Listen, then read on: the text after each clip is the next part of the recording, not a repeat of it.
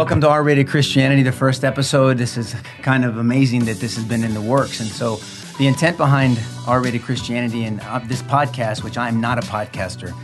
I'm a child of God. I'm a husband. I'm a daddy. I'm a crappy politician, but I'm not a podcaster. So this is just going to be raw, authentic. We're just going to have conversations. The purpose of this is to train people up in the Christian worldview, to answer questions that people have. And I think it's important that we do that and to address issues that the Big C Church doesn't want to address. And we're going to do it in a real, raw, and authentic way that's going to lead to redemption, God willing. And I've seen that in our lives. We're going to talk about it. This is Saulo. Hey. We're just going to jump in. We're going to talk about the way the podcast is going to be held. This is going to be just a conversation tonight. And I'll just let Saulo take the lead, and then we'll go from there. Well, when we were praying over this, one of the things that I was praying about was, Nico, was more than having something to say, it is about having somebody to talk about. That's the purpose. That's the purpose. You said right now, I'm a crappy politician. I'm not a podcaster. I'm a child of God. And that's our biggest thing, right? But we want to use everything that we have to talk about God, right? If you're a politician, when you're doing politics, you want to talk about God. In your firm, you want to talk about. So we want to use anything we can to talk about God. Well, I mean, this is really the essence of this is the statistics should really scare the hell out of the church, the Big C Church. Anyone that claims to live or advocate for the Christian worldview. I mean, when you look at statistics, I mean, we know that 8 years ago, 78% of Americans used to qualify themselves or identify themselves as a Christian. Now, we know it's somewhere within 70.4%. It depends on the Pew Research you look at. But that should alarm people. Why? You have to. I study evidence for a living. Yeah. Why is that happening? We know that when we send our kids off to college, 80%, 75 to 80% of them walk away from the Christian worldview, and only a third of them come back. That should alarm us. Yeah. I mean, if we follow the Christian worldview. Out of the 70%, this one really should bother people. Only 19.7% or whatever it is, let's just say 20%, believe in a biblical worldview. Now, the reason is because people can't answer the why question. Yeah. Why are you a Christian? When I go speak at different places, I ask them, why are you a Christian? And then you should hear the deer in the headlights, the stuttering, because my parents were. Well, that's not a good enough answer. And so I am a litigator for a living. That's what I do in my profession. And so I litigate the Christian worldview, but logically consistent. You make a case for a particular situation. I make a case for an ideology. An ideology. And right now we have a civil war of ideologies. Yeah. And so we have to be able to talk about it, not call each other names, just advocate. In court, if I walk into court and start calling people names. It's not going to work. Not going to work. Going to laugh me out of the room. It's like, that's all you have? You're going to call people names? Yeah. What is the logically consistent reason why I should vote for you? Are you contradicting yourself? I always tell people Christianity didn't get a pass with me. I came to Jesus out of tremendous pain, and I know you want to talk about that today.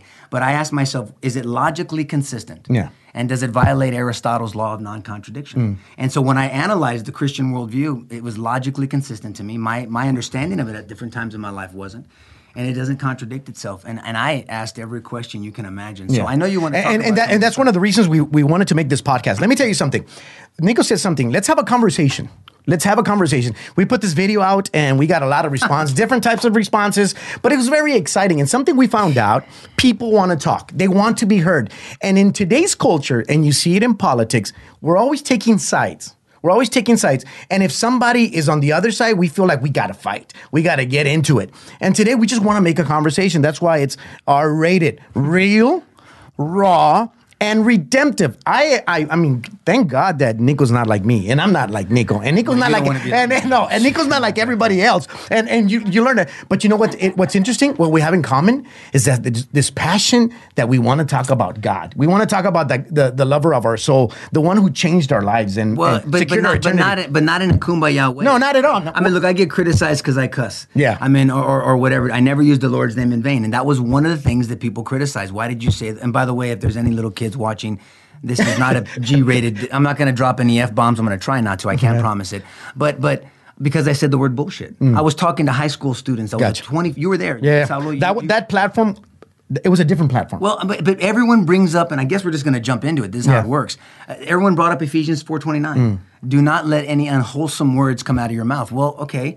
Well, finish. There's a comma after that. Yeah. It's not a period. There's a comma. Yeah. But only what benefits the listener and edifies them or lifts them up based off their needs. So what does the Bible say? So you're considering the listener at that particular moment. Look, 2 weeks ago during Easter weekend, I was in a prison ministry. I was preaching in Tennessee Colony, Texas, and I was in a prison. from people there for 35 years, life, 4 years, people are going to be let out in 10 days. I'm not worried about dropping an F-bomb. I'm not worried about saying something that's maybe not socially acceptable. They won't get offended. They won't get offended. Look, I mean, I just understand Scripture. So when you analyze Ephesians 4:29, I'm not advocating cussing. Please hear me. I've never advocated For that. those that don't know, what does the verse say? Okay, it says, do not let any unwholesome words come out of your mouth, but only what edifies the listener, considering what their needs are. Wow. Say it again. Because again, we're talking to people that maybe they have not considered that verse. Well, think about this. I'm going to give you an example. I'm going to give you a real world example. I've been honored and humbled to be asked to preach at different churches. So someone says, Nico, I'm going to trust you with our pulpit. I'm going to trust you with that pulpit. platform. And you're going to talk to our audience. Well, I would not go in there and drop an F-bomb unless I'm talking about forgiveness, right? You gotcha. That's the only F word. That's your F word. Yeah. That's my F word, Yeah, forgiveness. And that's going to be that. Now, when I'm talking in a prison, it's a different setting. I never use the Lord's name in vain. That is cursing. We're going to talk about cursing and cussing in a little while. Now, and I'll give you another example. If I'm in a morning Bible study, there's 45 men every Wednesday morning. You know that. Yeah. My friend George and I, and he's going to be here on the podcast with us after this week. We lead it for 9 years now. Yeah. 45 animals. I mean, they're just broken. We got people that are formerly incarcerated, former Aryan Brotherhood, former people that did 5-10 years, doctors, surgeons, lawyers, Uber drivers. We have 45 men to 55 men every Wednesday morning. And we're iron sharpening iron, right? Now, if I talk at an old folks home or I'm not gonna use that language. And I'll give you the ultimate example. A good friend of mine, I don't have permission to use his name. He has a pretty substantial church. He asked me to speak at their men's Bible study one morning, and I said, "Okay, I know the audience." I said, "I'll behave myself. Don't worry." And so I show up in that morning. There's about 60 or 70 men, and the pastor came up to me, and he knows me. He's a friend of mine, and I'm myself with everybody, but especially him too. And he goes, "Nico, let it fly." And I said, "What? Do you know what you're asking me?" Yeah. Are you sure? Are you sure? Because I know you. Let it wake him up. He goes, "Nico, wake him up." And I said, "Wow." I said, "All right, be careful what you ask for." I walk on stage. Center stage, literally 60, 70 men. There was a man sitting there with his 11 or 12-year-old son. Now, the audience Holy changed. Spirit convicted me. Totally, the audience changed. I couldn't. I don't even think I said shit once. Yeah, I didn't. I couldn't even get it out. I walk off stage and I said, "Brother, I couldn't do it." I mean, that's Ephesians 4:29. I considered the audience. There's no way that would have edified that young man. And he said, "That's why I love you, bro." And that was it. And it was a good word. It was still, I think, an effective word, and the men loved it. But that is the common sense approach that the Bible gives us. And so the Pharisees tried to trip up Jesus on technicalities. And what did he say in Matthew 23? What do people that misunderstand cussing versus cursing do with Matthew 23? You have to study hermeneutics. That means interpretation. You have to study exactly the language and the translation in the Greek. You have to study these things. When Jesus says, you try to strain a gnat, but yet you swallow a camel. What the hell does that mean to us? Nothing.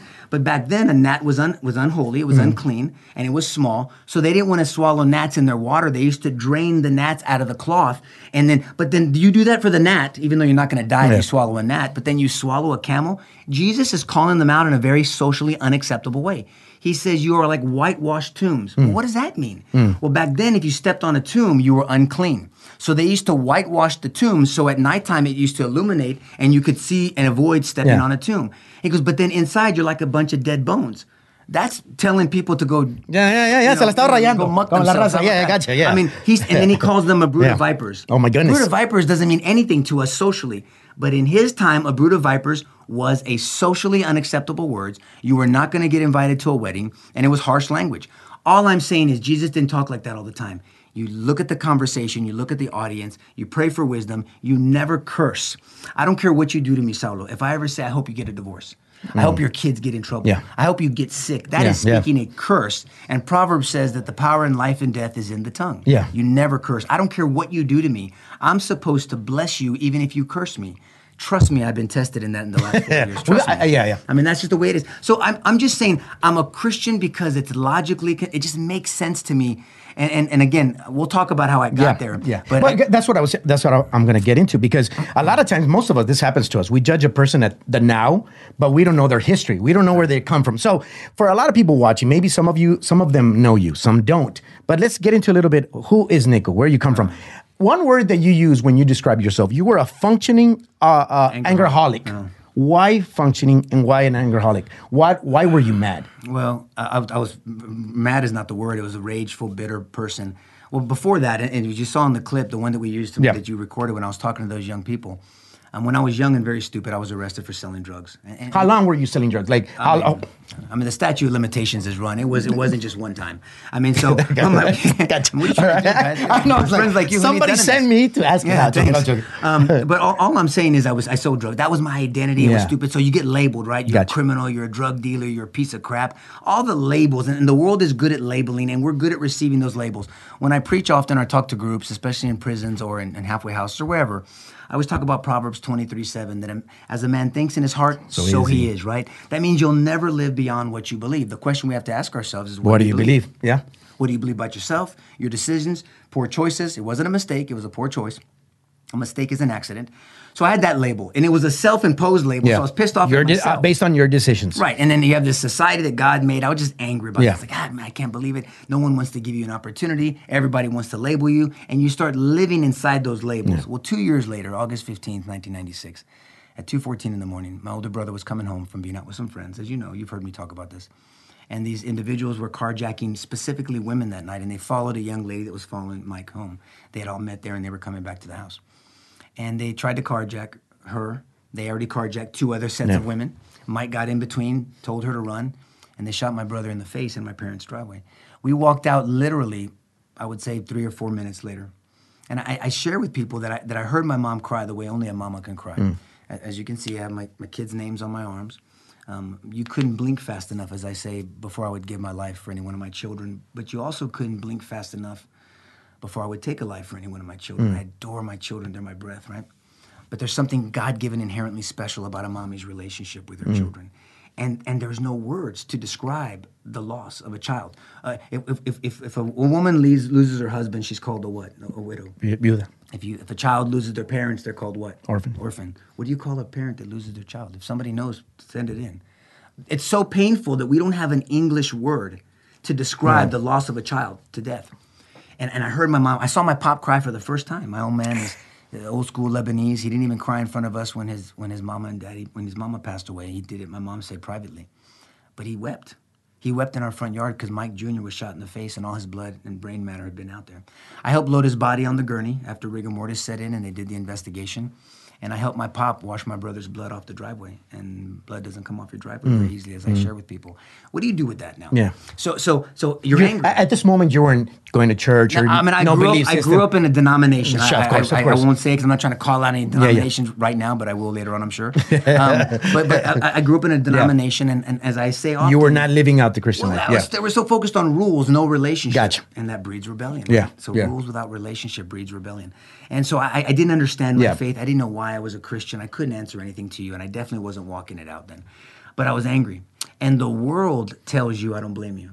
The world says, man, we're so addicted to being victims, right? You're a victim. Say it again. We're so addicted to? We're addicted to being victims. Wow. We try to find ways to be victims in society instead of overcoming. The Word of God says, overcome. In Revelations, it says that through the blood of the Lamb and the power of your what? Testimony. You will overcome, right? The enemy and the attacks. Well, overcome what? I didn't want to just be a survivor. I wanted to be an overcomer, but I didn't know how to do that. And the world told me, I don't blame you. What the hell do you do with that? What do you do when someone says, I don't blame you? So you don't blame me for being so angry because of what I went through. But you didn't give me any solutions. Well, no, then let me just continue to be a jerk off. I mean, I don't care. I'll be angry. I was a functioning angerholic. I still had to function in society, but I was addicted to my anger, if you say, right? I recognized that look in that eye, that anger, that emptiness, that lack of peace, a peace that the scripture says can surpass all understanding if we submit ourselves. Let me to ask you a God. question. At that moment, did you have, because one is believing in God, the other, did you have any moments when your brother died that you're like pissed off at God, that you're like, and did you have a moment where you're like, oh, mira Dios, let's sit down, let's talk about this. This is what happened. Did you have those moments? Brother, I had so many moments where I cussed out God. Really? Oh, brother, I mean, but here, let me tell you how I did it.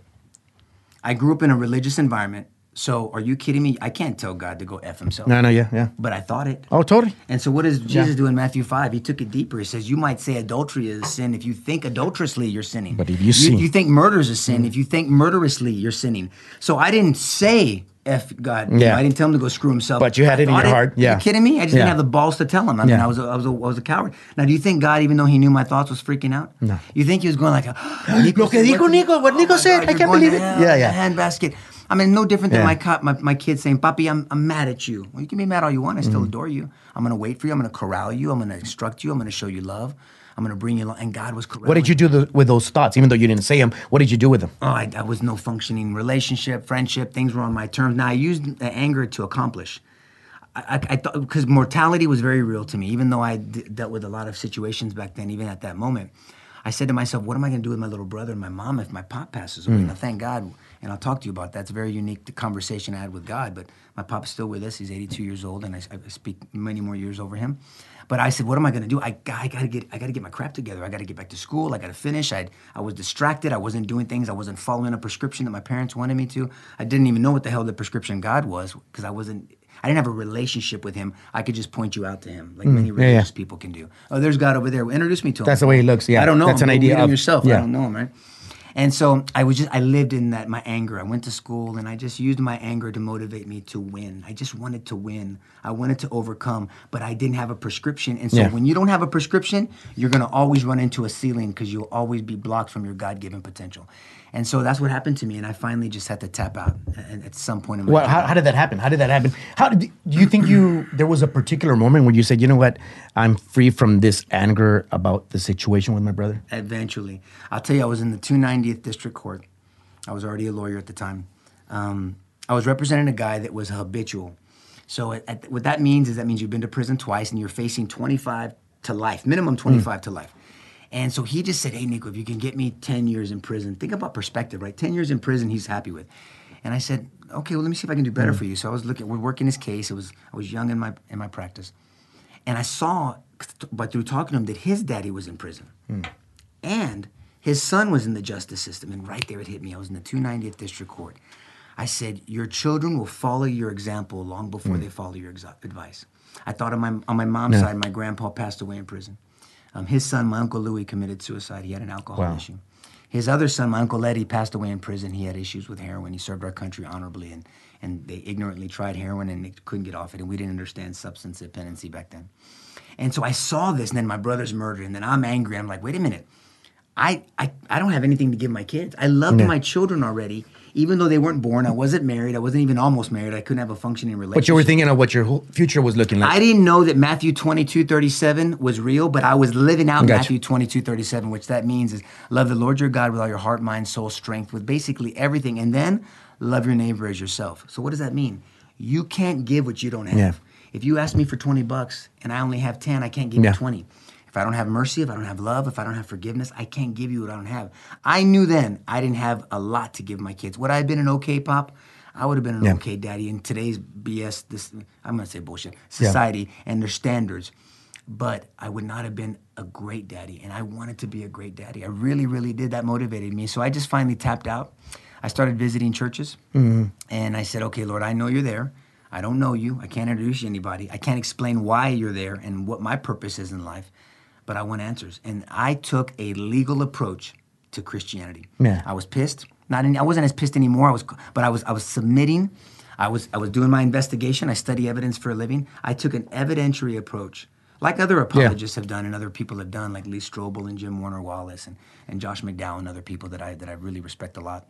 But I took an evidentiary approach to Christianity, and I started looking at the evidence. And I said, look, Christianity doesn't get a pass. I'm going to ask questions about the Old Testament and the Hebrew and the New Testament and the Greek and the Council of Trent, the Council of Chalcedon, the Council of Ephesus, the Council of Trent. Why are these books in? Why aren't those books in? What about the Dead Sea Scrolls, the Gnostic Gospels? What about this? What about that? I mean, the Lost Gospels of whatever.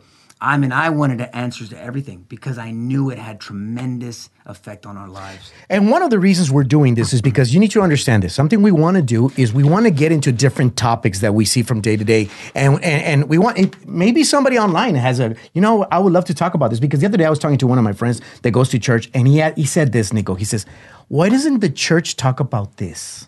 Why doesn't the church talk about this? Maybe you've had that thought. And if you had that thought, and you know what, Nico, could you talk about this? And Nico really will talk about anything, really.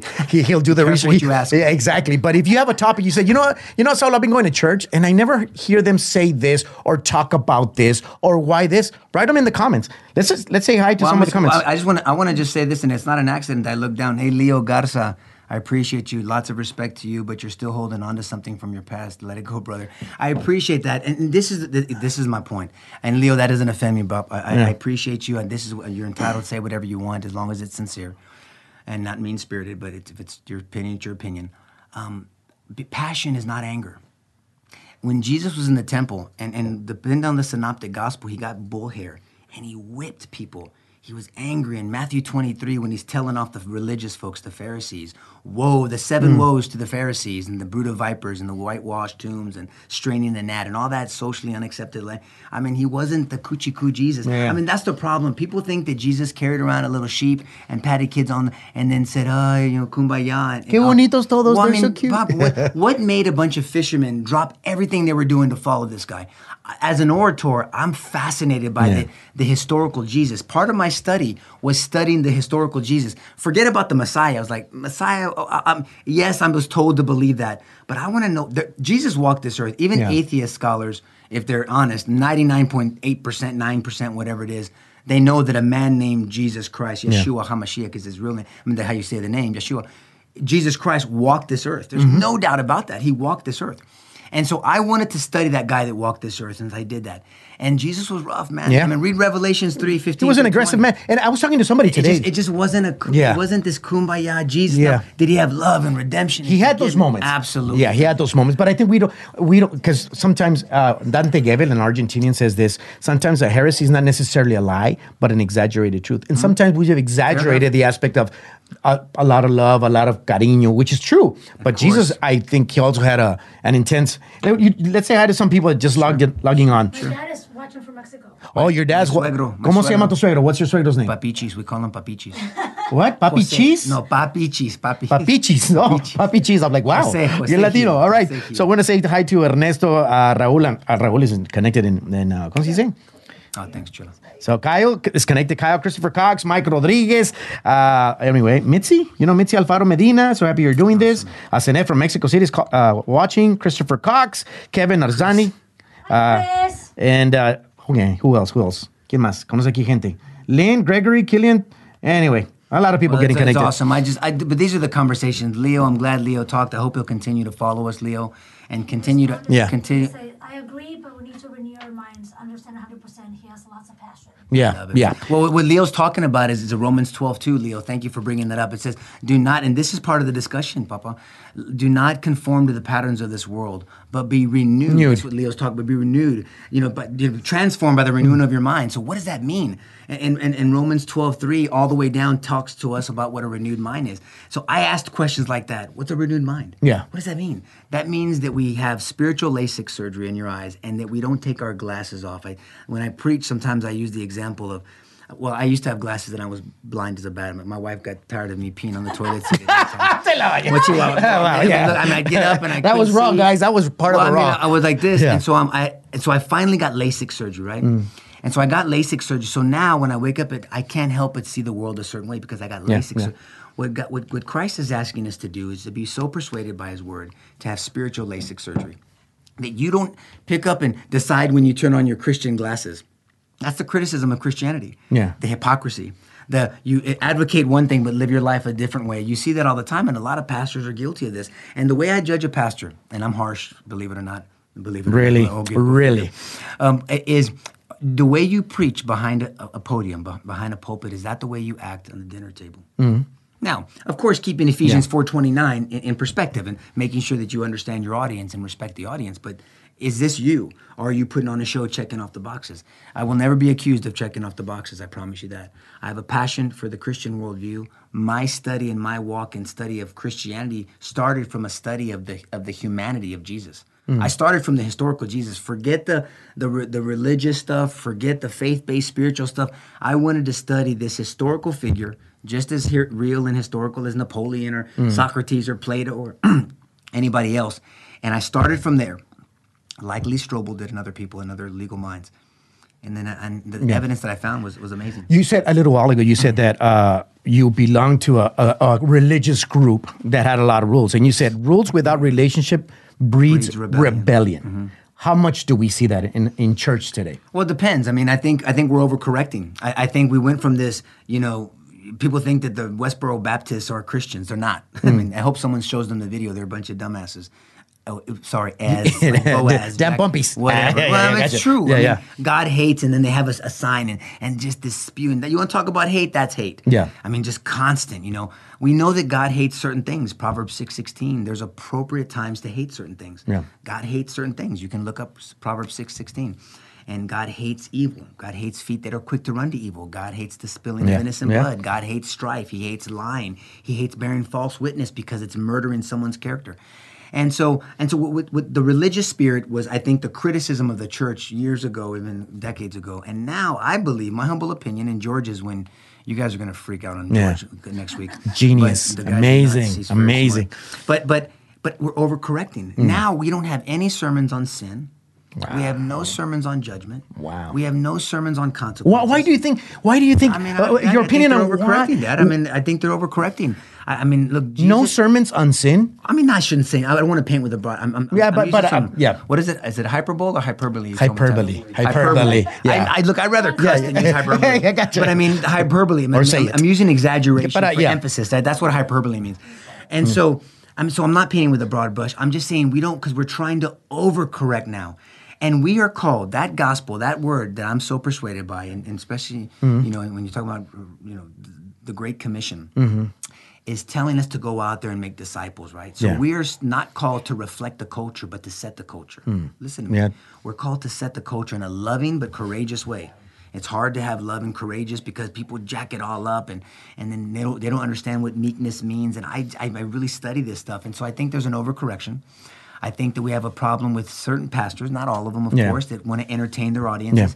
Yeah. I literally I get nauseous when I hear some stupid ass corny Christian joke from, just don't give me a Christian. Talk about something relevant and you have my attention. Yeah. I mean, don't entertain me. I don't want a corny Christian joke. I want truth.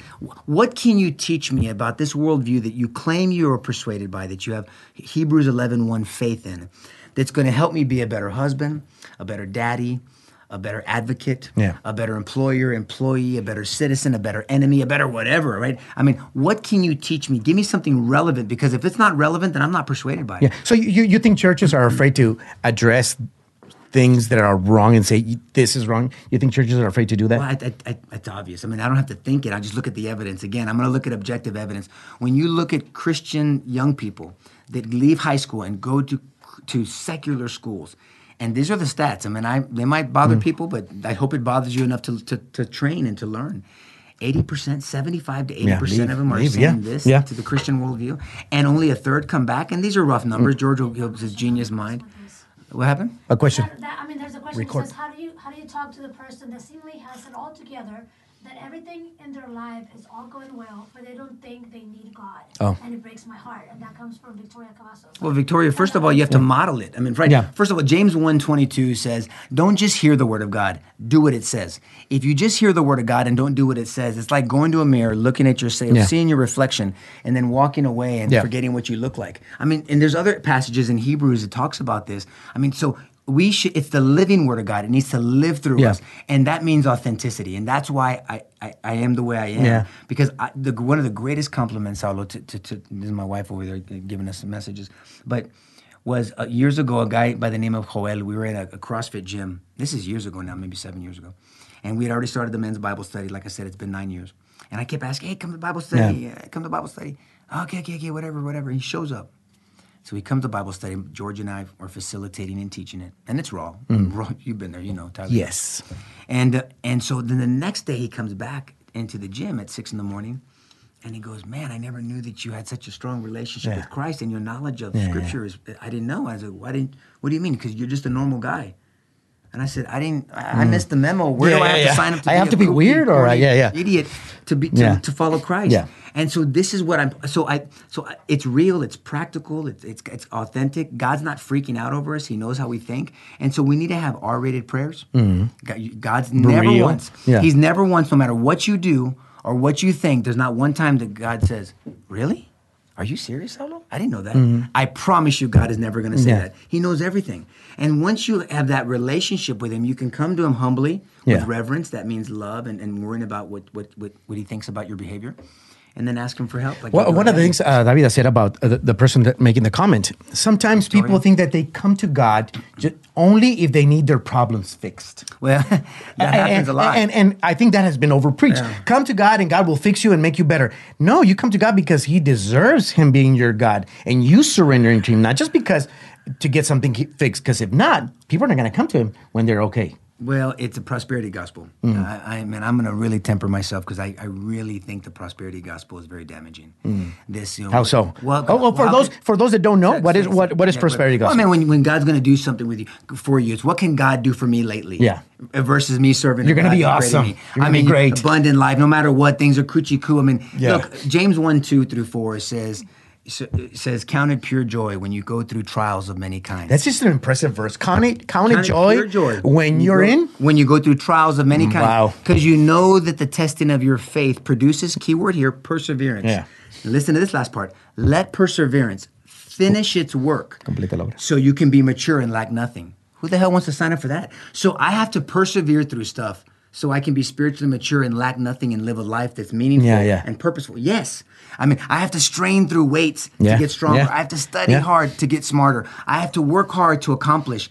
I mean, and so it's no different spiritually. I mean, John 16:33. In this world, you will have tribulation. You will have trouble. But take Not hope. you may. Yeah. But take It's heart. guaranteed. Have hope. I've overcome the world. Yeah. Romans 5:3-5, similar to that.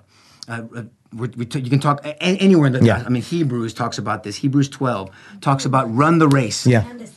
What? Another one. That's what Candace Well, I mean, says. Candace, she knows. Yeah. I mean, this is And then true. Just kind of what you guys are saying when you're talking about Mary. It's like, as a Christian woman who loves the Lord, how can I talk to my husband about my relationship with God without him accusing me of forcing relationship? Talk through your actions. Yeah. That's what I tell people. Love them through it. Scripture addresses it, by the way. It talks about, I mean, Hebrews 31:10. I mean, that's what she's a virtuous woman. I always tell people when I honor my wife is read Hebrews 31:10 all the way down to 19, and that's my wife. But just love him through it. Now, that doesn't mean be a doormat. I mean if you read Hebrews 31, we have two daughters, and I want both of them to be strong women, that they're powerful women, that they don't need a man, that they want a man, and they're going to submit themselves to what God says a marriage is like. That's what we train our daughters to be. But to be strong. My wife is strong. I mean, she's no weakling.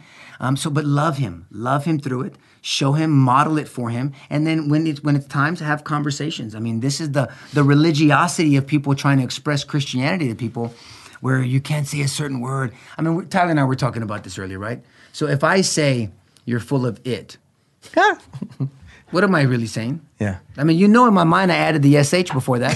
What are we doing here? I mean, are we really that goofy? Yeah. So It's not going to change the context. well, It doesn't change the idea. What are we doing? Yeah. First of all, I mean, are we really that goofy? Yeah. I mean, this is my point. Now, if I say something in a bad setting, then we have to. Yeah. So all I'm saying is, from a practical way, we spend more time playing golf, studying basketball, studying football, studying Hollywood. We spend more time doing everything else under the sun. And if we give an hour and 15 minutes on Sunday, we are pissed if it's an hour and 30 minutes. Oh my goodness. An hour and 30 minutes? Yeah. Are I you know. truly persuaded that God created all this? Yeah. I mean, here's the reality. And this is the only thing that we all have in common. Hear me on this. I don't care if you're Islamic, Hindu, Buddhist, Taoist, Shintoist, agnostic, atheist. First of all, welcome. I'm glad you're here if you are those worldview. But the only thing we have in common is we're all leaving this earth. Yeah. At some point, your heart's going to stop beating and your lungs are going to stop pumping. At some point. Now, not soon. I speak like the day's over you. Don't freak out. He's looking at me like, what are you doing? But at some point. Now, here's the question I ask people. This is where I start with people. What do you truly believe happens? Yeah. Do you believe you become worm food? Do you believe you screwed up in this life and you're coming back as a horse?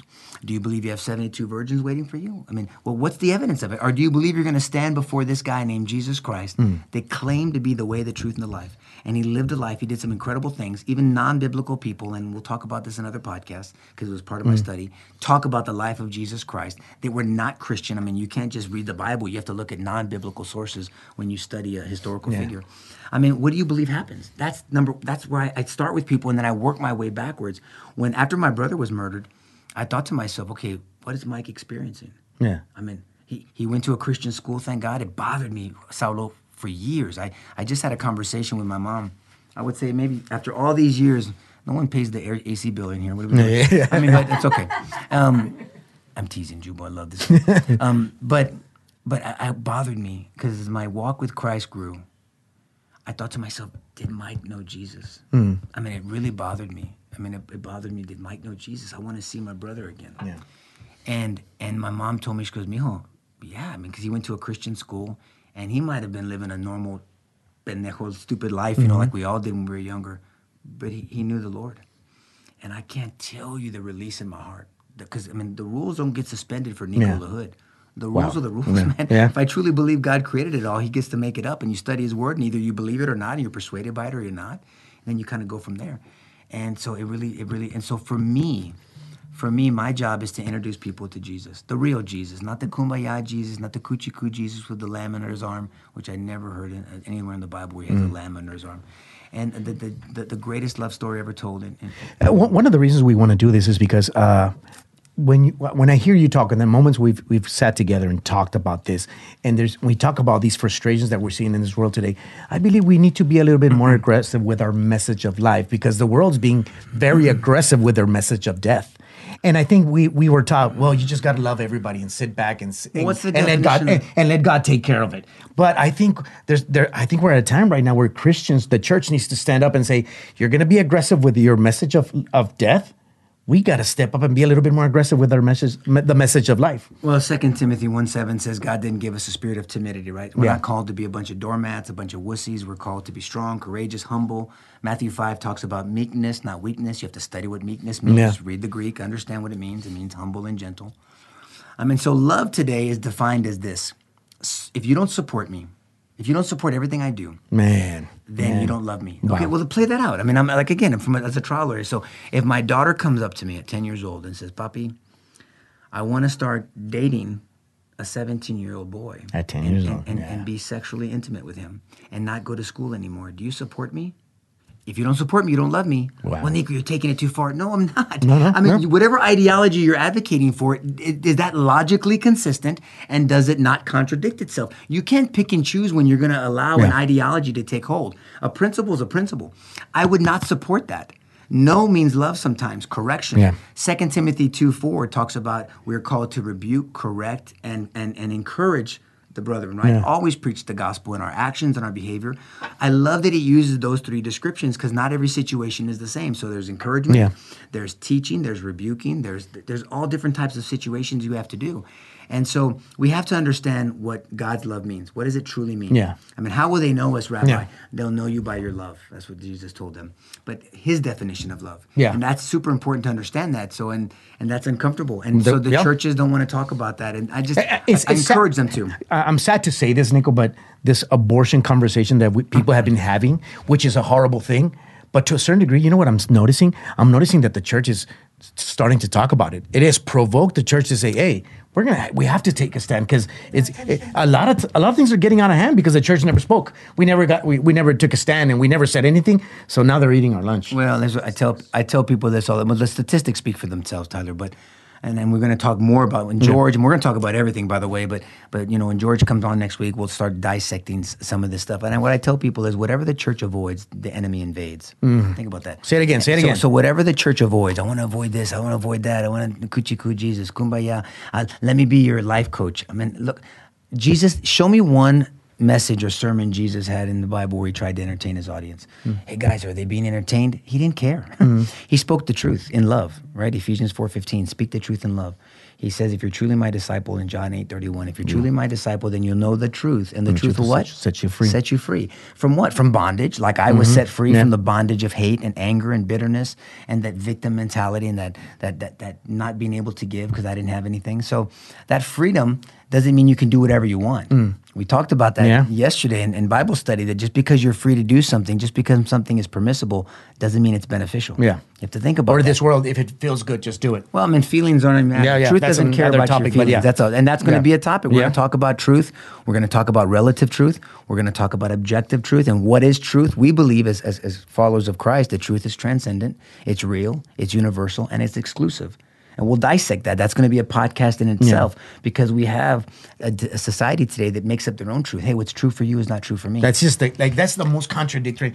You have your own truth, I have my own truth. Well, I mean who wins? Yeah, when your exactly. truth and my truth contradict. Yeah. Right? So if Tyler's truth and my decides? truth, who decides? Well, it becomes survival of the fittest. I mean, the lion's truth is different than the zebra's truth, but the strong survive. Exactly. I mean, I promise you that the lions are not saying to themselves, hey, Hey, what does they Saulo, believe? You think that's somebody's wife? That's someone's daughter? That's got to be someone's We got to respect they get back. They don't care, man. They're going to eat. Yeah. They don't give a crap about it. I want you to say again that phrase you just said. Whatever the church avoids, the enemy invades. Say it again. Whatever the church avoids, the enemy invades. That is one of the reasons that when you started talking about real, raw, and redemptive, it's one of the reasons that I'm like, man, we got to talk about this because there's a lot of stuff they're not talking. Let me ask you this, something you mentioned also, that we spend a lot of hours doing a lot of things, but in church, we can't tolerate more than an hour. You think that is affecting the psyche of the young people today? That they can put up with 4 hours gaming, a 3-hour football game, but at church, they get 30-minute worship, 15-minute sermon, 2-minute prayer. You think that's affecting our culture? I mean, obviously, if people aren't being persuaded, Hebrews 11:1 gives us the definition of faith. But George and I, when we teach all the time, it's like, okay, what is faith? What truly is faith? Oh, I have faith. We all have faith in something. Faith is a destination of persuasion. If you have faith in a doctor, you're persuaded by your doctor. If you have faith in a lawyer, you're persuaded.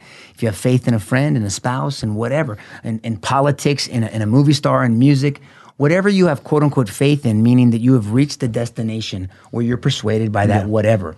And so for me, have we reached the destination in our walk with Christ or as followers of Jesus Christ or proclaimed Christians? And, we have to talk about what that means. Are we persuaded by God's word? I am. I'm persuaded by the word. And we're going to talk from everything from creation, science, history. Well, we're going to get into politics, I'm sure, at some point. Yeah. I mean, this is not the intent. Let me say we're going to something. talk about the Christian worldview in every aspect of our lives. Let me say this about politics because, it's getting very dirty out there, right?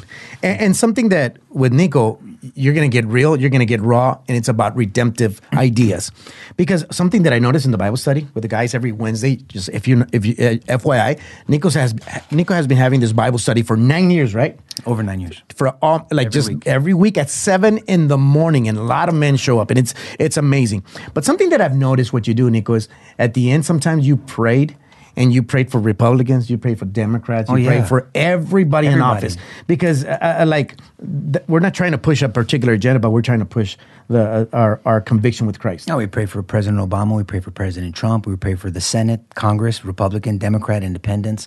We pray for everybody. I don't care. We're called as Christians to pray for our leaders.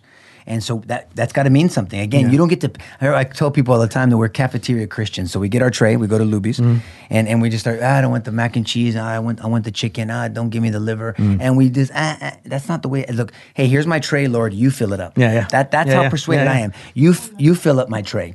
And so that's what we have to get to. And so I'm going to submit myself to that because I'm persuaded by God's word. And it's not easy. Iron sharpens iron. Man, this is where the rubber meets the road. I mean, when I'm supposed to pray for those that are cursing me, how the hell do I do that sincerely? I can't pray that they win the lotto. I can't pray that they're happy. I mean, what am I going to pray? And I used to, let me tell you how I used to pray for somebody. I won't say their name. But it was a person. And I'm going to say it, so just cover your ears if you're under 13. I said, Lord, I'm going to pray for this asshole because you told me to. I mean, that's how I literally, in 2010, I used to pray, I'm going to pray for this asshole. And I can imagine our daddy going, son, what are you doing, man? I mean, that's not, you're kind of missing the spirit. So how do I sincerely, here was my struggle. How do I sincerely pray for somebody that wishes harm on me? That doesn't care about my family, that wouldn't care about the results. So what the Holy Spirit showed me 4 years ago is, for people that I consider enemies or that are whatever, trying to lie about me, I say, Lord, I pray that they have a supernatural experience with you. Yeah. If you can pray that somebody truly gets to know Christ, then they're going to transform. It fixes a lot of things. And then him and I, or her and I, or whomever they and I are going to be friends because we're going to be part of a spiritual body, and we're going to have the same mission, and we're both going to be persuaded by the same word, and we're going to live our lives a certain way. Not perfectly. You're not perfect when you're a Christian. You're broken because you're a Christian. Because when you see the people that Jesus hung around with, broken ass men, prostitutes, tax collectors that were hated back then, fishermen that were like bikers. I don't care what anyone says. They were cussing. They were cutting off ears. James and John were so arrogant. They wanted Jesus to do whatever they said. They wanted to be at his right side, left side. They wanted me, selfish. They were cowards. They doubting Thomas. I mean, these were broken people. I mean, that gives me hope. Yeah, totally. Yeah. My stupid ass, are you kidding me? And God used them in a supernatural way because they submitted themselves to what he said, but they became empowered. Something happened to all these cowards, and that was part of my study. By the way, we're getting back to my walk. I said, what happened to these people? They were cowards. They scattered after Christ was executed. And then they became bold. I mean, they had cajones as big as church bells, right? I mean, this is when what happened to these people? They took their personality, Something happened. and they took it to a better place. There was some intervening cause. These are cowards. They're cowarding in a room. The government is trying to kill them. And something, James the Just, the half-brother of Jesus, grew up his whole life thinking his brother's nuts. I mean, this is the reality of it, right? Can you imagine? Like, hey, man, this is my brother Jesus, man. He thinks he's the Messiah. Just ignore him, please. I mean, can you imagine? That's the kind of... And then something happens to James the Just, not the James, the brother of John and Zebedee. And he became one of the church leaders. What happened to James? Jesus is already dead. He gave his life on the cross. Paul used to be Saul of Tarsus. Here's a guy that's killing Christians. He's an assassin against Christians. He accomplished his goal. Jesus is crucified. He thinks he wins, and he writes most of the New Testament. What the hell happened to him? I mean, and then on and on. Then you look at these non-biblical sources that talk about this guy Yeshua. It's just a fascinating once you start thinking, Once you start thinking about the power of their conversion, then you start thinking, why won't we be as aggressive to talk about Christ, what he can do? I mean, it's not even aggressive. It's courageous. Yeah. Courageous. Courage is not a word used in church anymore. I mean, 2 Timothy 1:7, who preaches on that anymore? I mean, timidity, we're scared, we're politically correct, we're this, we're that. I just love people, So you think man. the church has become politically correct? Yes, man. Yeah, absolutely. I've talked to pastors that have said we don't talk about issues. I said, you got problems. Look, in our church, I will never go to a church that drug dealers are not welcomed in, that prostitutes are not welcomed in, that strippers are not welcome in, that homosexuals are not welcome in, that I don't care your political party. I mean, liars and thieves and convicted people, everyone's welcome there. But everyone now condoning their behavior is a whole different animal. But they should be welcome, so we can introduce them to a lifestyle and teach them practically how to live it out, so they can understand it and they can be passionate about it and be persuaded by it. But everyone should be welcome. I mean, and that is the gospel, and that is what intrigued me, because after me, the drug dealer, the brother that was murdered, the son that's on the spectrum of, I mean, this is part of my journey. I mean, the challenges don't stop once you give your life to Christ. I mean, you know, our son was Michael, who was named after my brother Mike, who was murdered. We named him after, and he was diagnosed on the spectrum of autism. Well, there's a kick in the crotch. Another one. I mean, right there in the kuyans, man. I mean, and so the devil comes whispering in your ear saying, this is how your God, rewards you for you changing your life. Man, what a dumbass. Why are you committing your life to this God that your son Michael, named after your murdered brother Michael or Mike? I mean, this is why Paul says to take your thoughts captive and submit them, make them submitted to the word of God. What were those thoughts? What were those thoughts that Nico had to take to God now with your son? I mean, the why. I mean, when you study Job, Job asking why. We all ask why. I quit asking why. Because there's a why. Let me ask you this in regards to your son, because what made you stop asking? What was there a moment, a sermon, a Bible verse that you stopped asking why? Because as Christians, I think a lot of people as Christians, they still are asking why. And that's a big thing. Like, God, I love you. I've been trying to go to church and I do this, but why does this happen? When did you stop asking why? The answer to that is this. When did you start becoming all in for Christ, and when do you start being persuaded by it?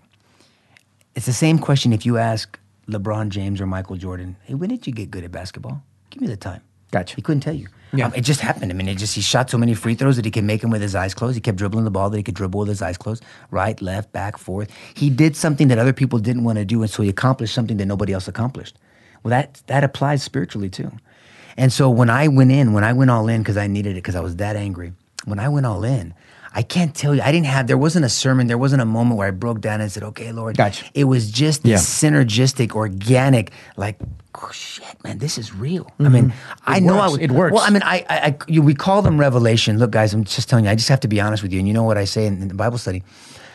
I had a number of oh shit moments. We call them in Christianese, we call it revelation. Oh, God revealed this to me. And I was revelation and transformation and sanctification and propitiation, all these fancy words. I just had a bunch of shit moments. Man. Yeah. I did. It's like, wow, that's in the Bible. Oh, that applies. Oh wow. Oh wow. Oh wow. Oh wow. Over and over. Give us some again. of those. Give us some of those. Just when you're talking about how you deal with enemies, how you deal with marriage, how you deal with society. Yeah. I mean, when you're talking about why do I battle what I don't want to do in Romans 7? I mean, so we're Christians. He's talking to believers, right? And he's like, why do I do what I don't want to do? But when I do what I don't want to do, I mean, it almost sounds like an Abbott and Costello. I talked Who's about on first? Who's on first? Who's on second? And what's on third? I mean, it's like, why do I do what I don't want to do? But then when I do what I do want to do, I mean, it's a battle. We're talking about Who can help me with the battle inside? Well, the flesh and the spirit don't get along. And so if a church can say, I get it, man. Yeah. Let's help people make that process and submit ourselves to the Word of God. And it's not easy. And we should have R-rated conversations, R-rated prayers, as my buddy George, and we're going to have is R-rated reflections. My buddy George is a blessing. He is probably the smartest guy I know. And I would argue to say, and I think the world is going to be blessed by him, whoever sees this, he's the best kept secret in the Christian world. Yeah. I say, and you know who I'm talking about. Yeah. He's a former scientist. He's a scholar. Yeah. He studies. I mean, he will give the historical, the theological. I give the advocacy. Him and I together, we teach, and we're going to be teaching, if I may say, which I can, of course, this Saturday from 9 a.m. to 12 at Summit Christian Center. Our church sponsors, hosts us, and we're going to be talking about the Christian influence in science, history, and politics. Yeah. I mean, how has Christianity shaped the West, and how has it influenced our studies and these different arts? And we're just gonna have a conversation. We're gonna teach about that. It's just in a loving but truthful way. I gotta be honest, Nico. When the first time I started talking to you and you used your flowery language, Colorful because I wasn't raised like that. But you know what I noticed? A lot of people in church and out of church, they do like, hey, can I talk to you in private?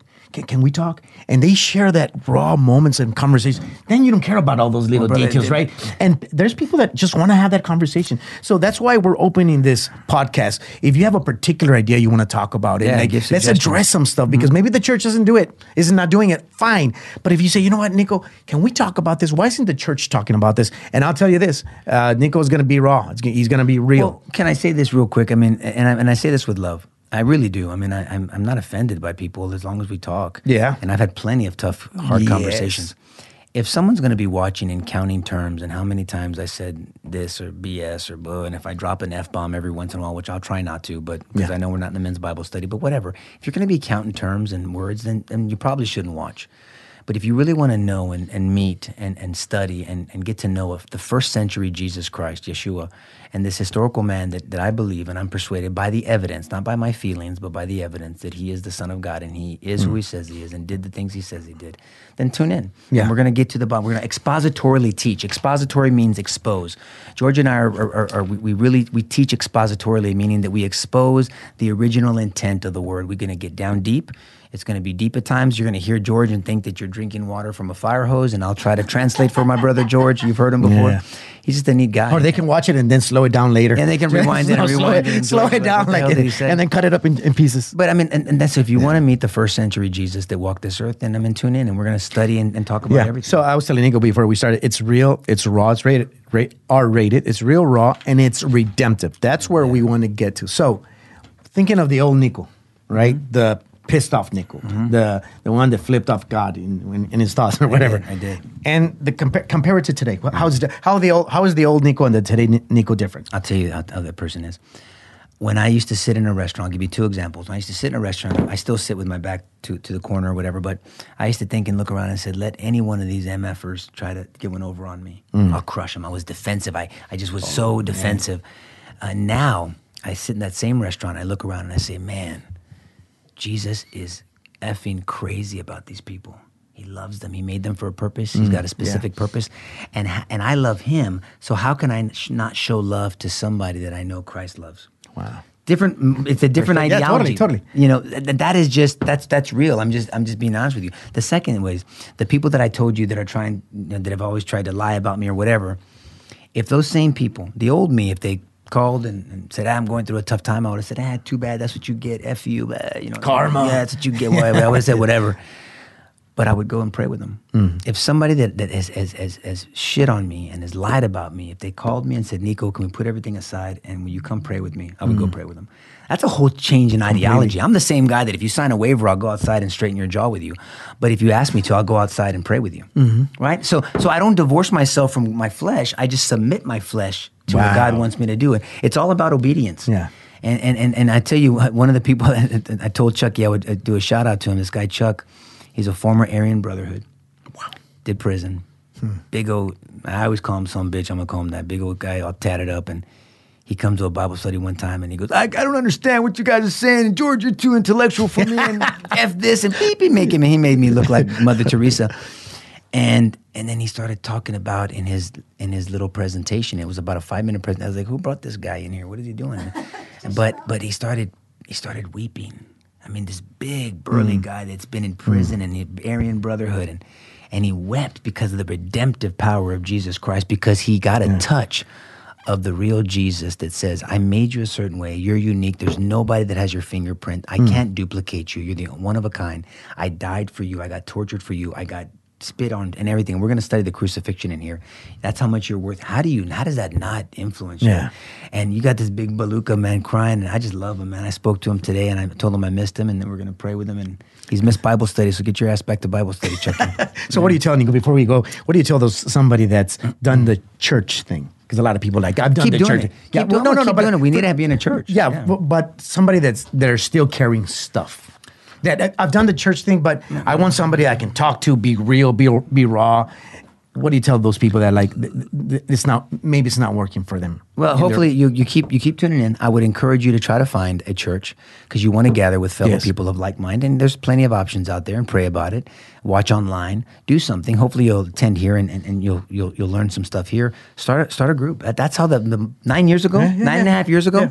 I started with 5 guys because I wanted to go deeper, because I wanted to understand more. And it was supposed to be just a study session. And then quickly I started teaching the damn thing and started facilitating it.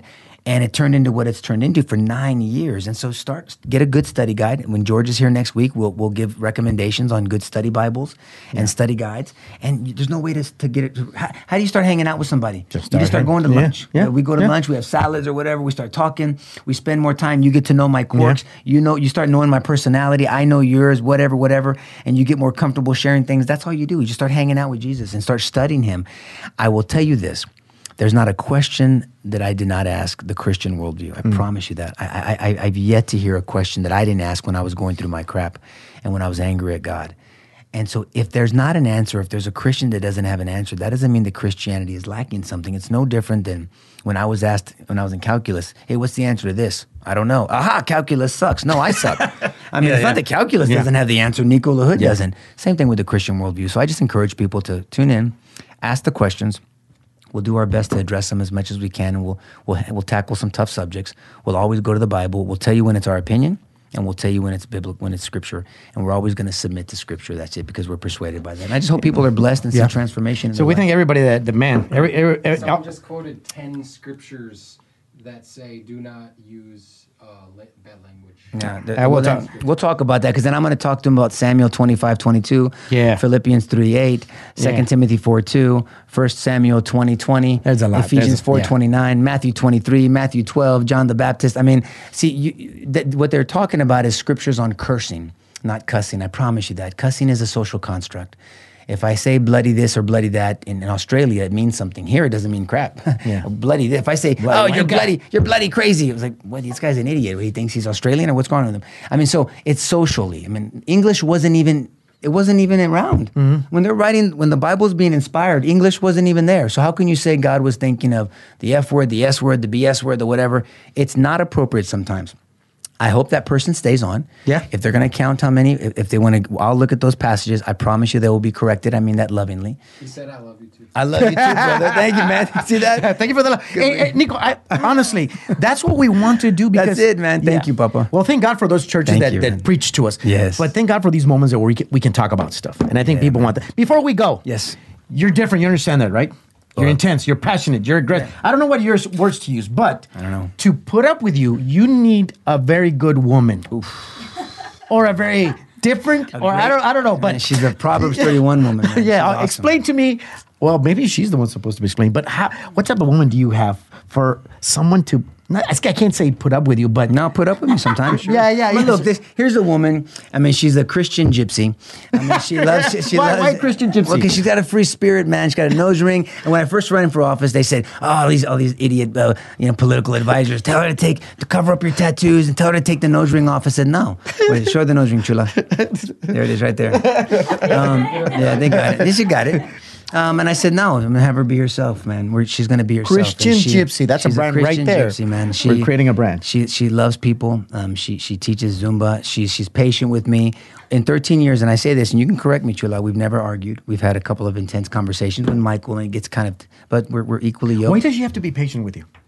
Well, I mean, she'll tell you the best. She was like, "Why am I going to argue with a lawyer?" Is what he does. For wow. Now, but she's not. But she's not. Cross-examine me. Oh, dang. But she's not a weak person. She's strong. Look, let me tell you this, and we're going to talk about biblical marriages. We're going to talk about biblical marriages. Yeah. We'll talk about Ephesians 5, 1 Peter 3. We'll talk about Hebrews 13 for the marital bed. We'll talk about all those things. But let me tell you, a man biblically should lead the family as a servant leader in love. Servant. That means die for and serve. But a woman runs the house. That's the teamwork. The man leads, the woman runs. Mm-hmm.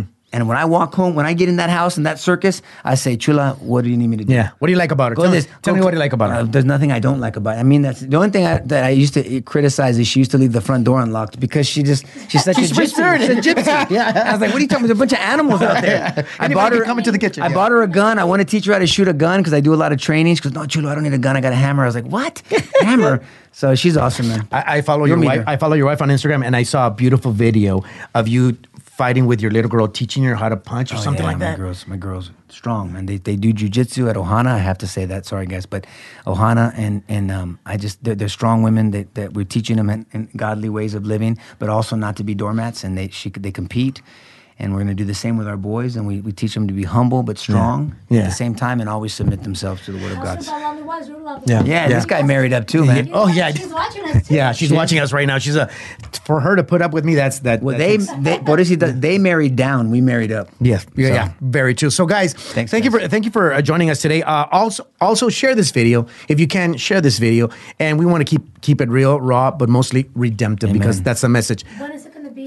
Okay, so because we started this through a conversation, and there's a lot of little. We're still going to learn, man. Yeah, we're learning. We're going to put it on YouTube. We're going to put it on iTunes, and we're going to be developing conversations. But we wanted to make it a conversation. So if you say, you know what, I want you guys to talk about this, and with Nico, very un hombre muy entendido, versed, yes, and then George, my goodness, you can't imagine. Get ready for George and Nico together, no joke. So anyway, if you have a topic that you're like, man, they should talk about this, let us know in the comments, and thank you for those people that commented, because we want to have that open conversation with everybody. So, so muchas gracias. Thanks, guys. God bless you, and like I said, please tune in if you'd like to, and tell people about it, and we'll do our best just to address all questions. What, Angel? When is the next one? Oh, when is the next one? What, you tell me.